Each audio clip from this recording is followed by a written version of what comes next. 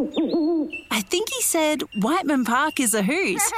Come to EnviroFest 2024. Learn about Whiteman Park's birds and discover ways to improve your sustainability with hands-on workshops and demonstrations. Plus, there'll be market stalls, food trucks and heaps of kids' activities. EnviroFest 2024 at Whiteman Park on March 23 from 10 till 3. You'd be wise to go to whitemanpark.com.au. Hey, how are you going? Thanks for downloading this episode of Healthyish, your podcast from Body and Soul. I'm your host, Felicity Harley. To celebrate the year that was, we're giving you our top 10 most listened to Healthyish episodes. In no particular order, mind you, although this one actually did really well. Yes, I wanted to end the year with a bang. Sorry, I had to crack a really bad gag there. It just kind of fit. Well, my guest on this episode, which I recorded a few months ago, is relationship expert, sexologist and author Dr. Nikki Goldstein.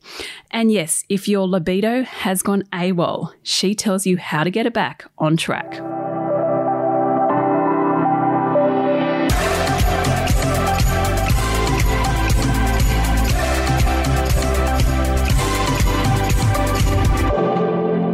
Nikki, nice to have you at Body and Soul HQ, sitting across from me.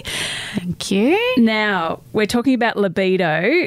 I know you don't like that term, so let's get into it. But firstly, what is libido and how is it different from, I suppose, sexual arousal? Well, this is the problem is I think we have all these terms where no one really understands what they mean. And libido is a great one because people will say it means sexual desire, sexual arousal. But even saying those words, when I was thinking about it, I thought, well, what does it mean to have sexual desire and arousal? And it differs from person to person.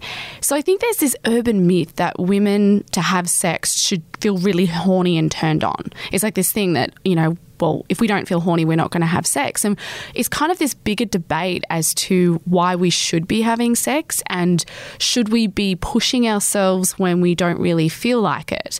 So, when we kind of look at the layers of female sexuality, I think a big part of that is actually understanding how we work as sexual beings and this idea of libido or sex drive, what it actually means fitting into that puzzle and at what point do we actually decide that things are wrong? Yeah, interesting. So does it happen in your brain? Does it happen down, where, like sometimes I get confused down about below. I know, I didn't want to, that's so cliche. I didn't want to say that. You can say vulva or vagina. Exactly, vagina, penis. There we go, out there. Where does it kind of originate from? So I see this as like a puzzle for women. And when we have a look at lack of sexual desire, and that's, let's just coin that the term of wanting to have sex, there are so many things that go into the mix. So it could be stress. And everyone wants to know, well, what happens when you're stressed? Well, let's actually think about what happens during a day where you're really stressed and maybe you've got work commitments, family commitments. When you lay down, you don't let those thoughts out of your head. You're stressing about, I've got to do this. And your body probably feels really icky because everything's a bit tense.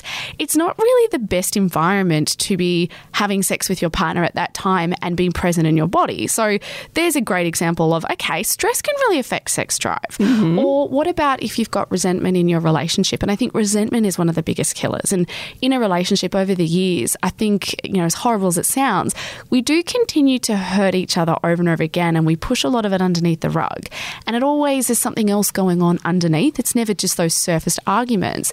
But you can get to a point when you're holding on to that resentment and you're not sorting your stuff out. When your partner maybe gives you that nudge or, wants to have sex with you, you kind of look at them and go, well, why the hell do I want to have sex with you when for the last 5 years you can't remember to do all the things that I've been asking you to do?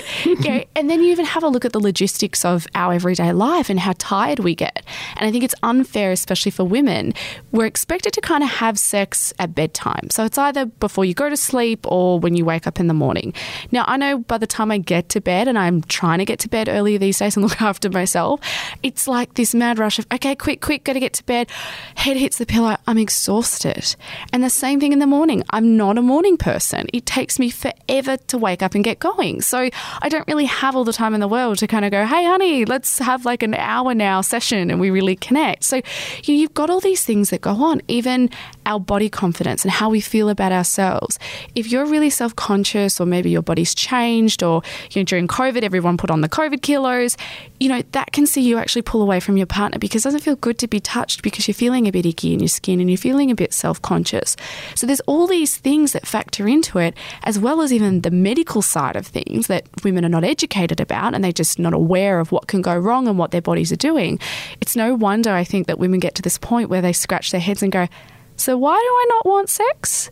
I think it's actually a real a common sense kind of thing to look at this puzzle, but yet we don't have those conversations about female sexuality and how we view sex, but also what's going on for us that could be stopping us from wanting to connect physically with someone. Yeah, good points. I mean, there is often so much going around and not just female heads, male heads. And I think that might be happening more and more. I don't know. But, when it comes to, I'm going to call it libido. Yeah. It's easier. Let's just call it that, but let's all agree that it doesn't really have a set term, like a definition. Yeah. It's easy, it's easy to wonder if it's normal. I mean, we've kind of been fed the lie that men want it 24/7 and women can basically take it or leave it, which we know is BS, both for both sexes. So, I mean, is there a normal? Is there low, high? How do you know? There's no such thing as normal as to how much that you want it, because when we have a look at when it becomes a problem, it's when it becomes a problem for you. And we hear that a lot with any topics to do with sexuality. It's a problem when it becomes a problem for you, but then we also have to look at your expectations about how much sex you should be having in your life or you should be wanting. So I always think with women, we actually should be having, well, sometimes, I'm not going to say for everyone, because I'm thinking about, I have a decent amount of sex. Do I need to have more sex? Probably not. But for a lot of women, and men. Yep. Well, I think I hate doing the gender debate against men and women, because I think that I need to recognise that we do have more genders. But I feel like there is this debate against men are expected to want it all the time and women are supposed to be the receivers and to give it to them on their birthday or Father's Day or Christmas. It's like a present. It's like something we give away. And I hate that, because we've normalised men wanting a lot of sex, but what about women? And I think that for women, we need to actually have a look at the reasons why we want to have sex. And, if you are a guy listening, I think what's really good is to understand, this for your partner as well. Because I think for a lot of women, they look at their partner when they want sex and think, oh, you just want it because you're horny. They don't consider all the different reasons. I mean, for a lot of men, having sex is a way to connect and show love, but it's not always articulated, because let's face it, when somebody is really horny and there may be erection involved, that's kind of getting in the way of things. But there could be a motivation of, it's really nice to connect with my partner. So we also have to look at the same reasoning for women and go, you know what, there's no normal when it comes to sex, but let's have a look at why it's good for you. It's good for your relationship because it's a moment where you can reconnect with somebody. You can feel physically close to them. You can feel bonded with them. Our body does produce the right hormones that kind of help that along. And we all hear those words, oxytocin. But if you are having more sex with someone, you are going to feel bonded with them because you're feeling close, but because you've got that hormonal response going on. It's something that can feel really nice. Even if it's not eventuating in an orgasm, it can feel really nice and pleasurable, or even just having those moments of touch and intimacy and kissing along with any kind of other sexual acts you're choosing to do. It's a nice feeling to be able to do it. And then there's all the medical lists that I love where it's like, it helps you sleep and it helps with heart health. But I don't think that always should be a motivation to be having more sex. No, but I like the reconnection thing. I like that, focusing on that. Thank you very much for tuning into Healthy-ish this year. Don't forget to download other eps of this podcast or our big sister podcast called Extra Healthy-ish, also from Body and Soul, that gives you that little bit extra in your day. Extra interviews, extra insights and extra healthy advice for your mind, body and soul. Make sure you jump online to bodyandsoul.com.au and remember, you can join the conversation via Body and Soul on Instagram or Facebook. Thanks again for tuning in, and if you have a moment, we'd be so grateful if you could rate, review and subscribe to this podcast. Oh, and wishing you a very healthy-ish Christmas.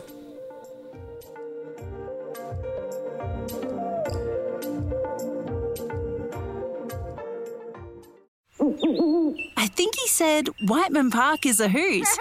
Come to EnviroFest 2024. Learn about Whiteman Park's birds and discover ways to improve your sustainability with hands-on workshops and demonstrations. Plus, there'll be market stalls, food trucks and heaps of kids' activities. EnviroFest 2024 at Whiteman Park on March 23 from 10 till 3. You'd be wise to go to whitemanpark.com.au. I'm Sarah Lamarquin, Editor-in-Chief of Stella and host of our podcast called Something to Talk About. Every weekend we publish a new episode where you'll hear compelling personalities, strong opinions and thought-provoking conversations. I wanted to be able to do it in my time when I was ready and speak my truth when I was ready. The topic of when do I become a mum, that is in my mind 24/7. Search for Something to Talk About wherever you listen to your podcasts.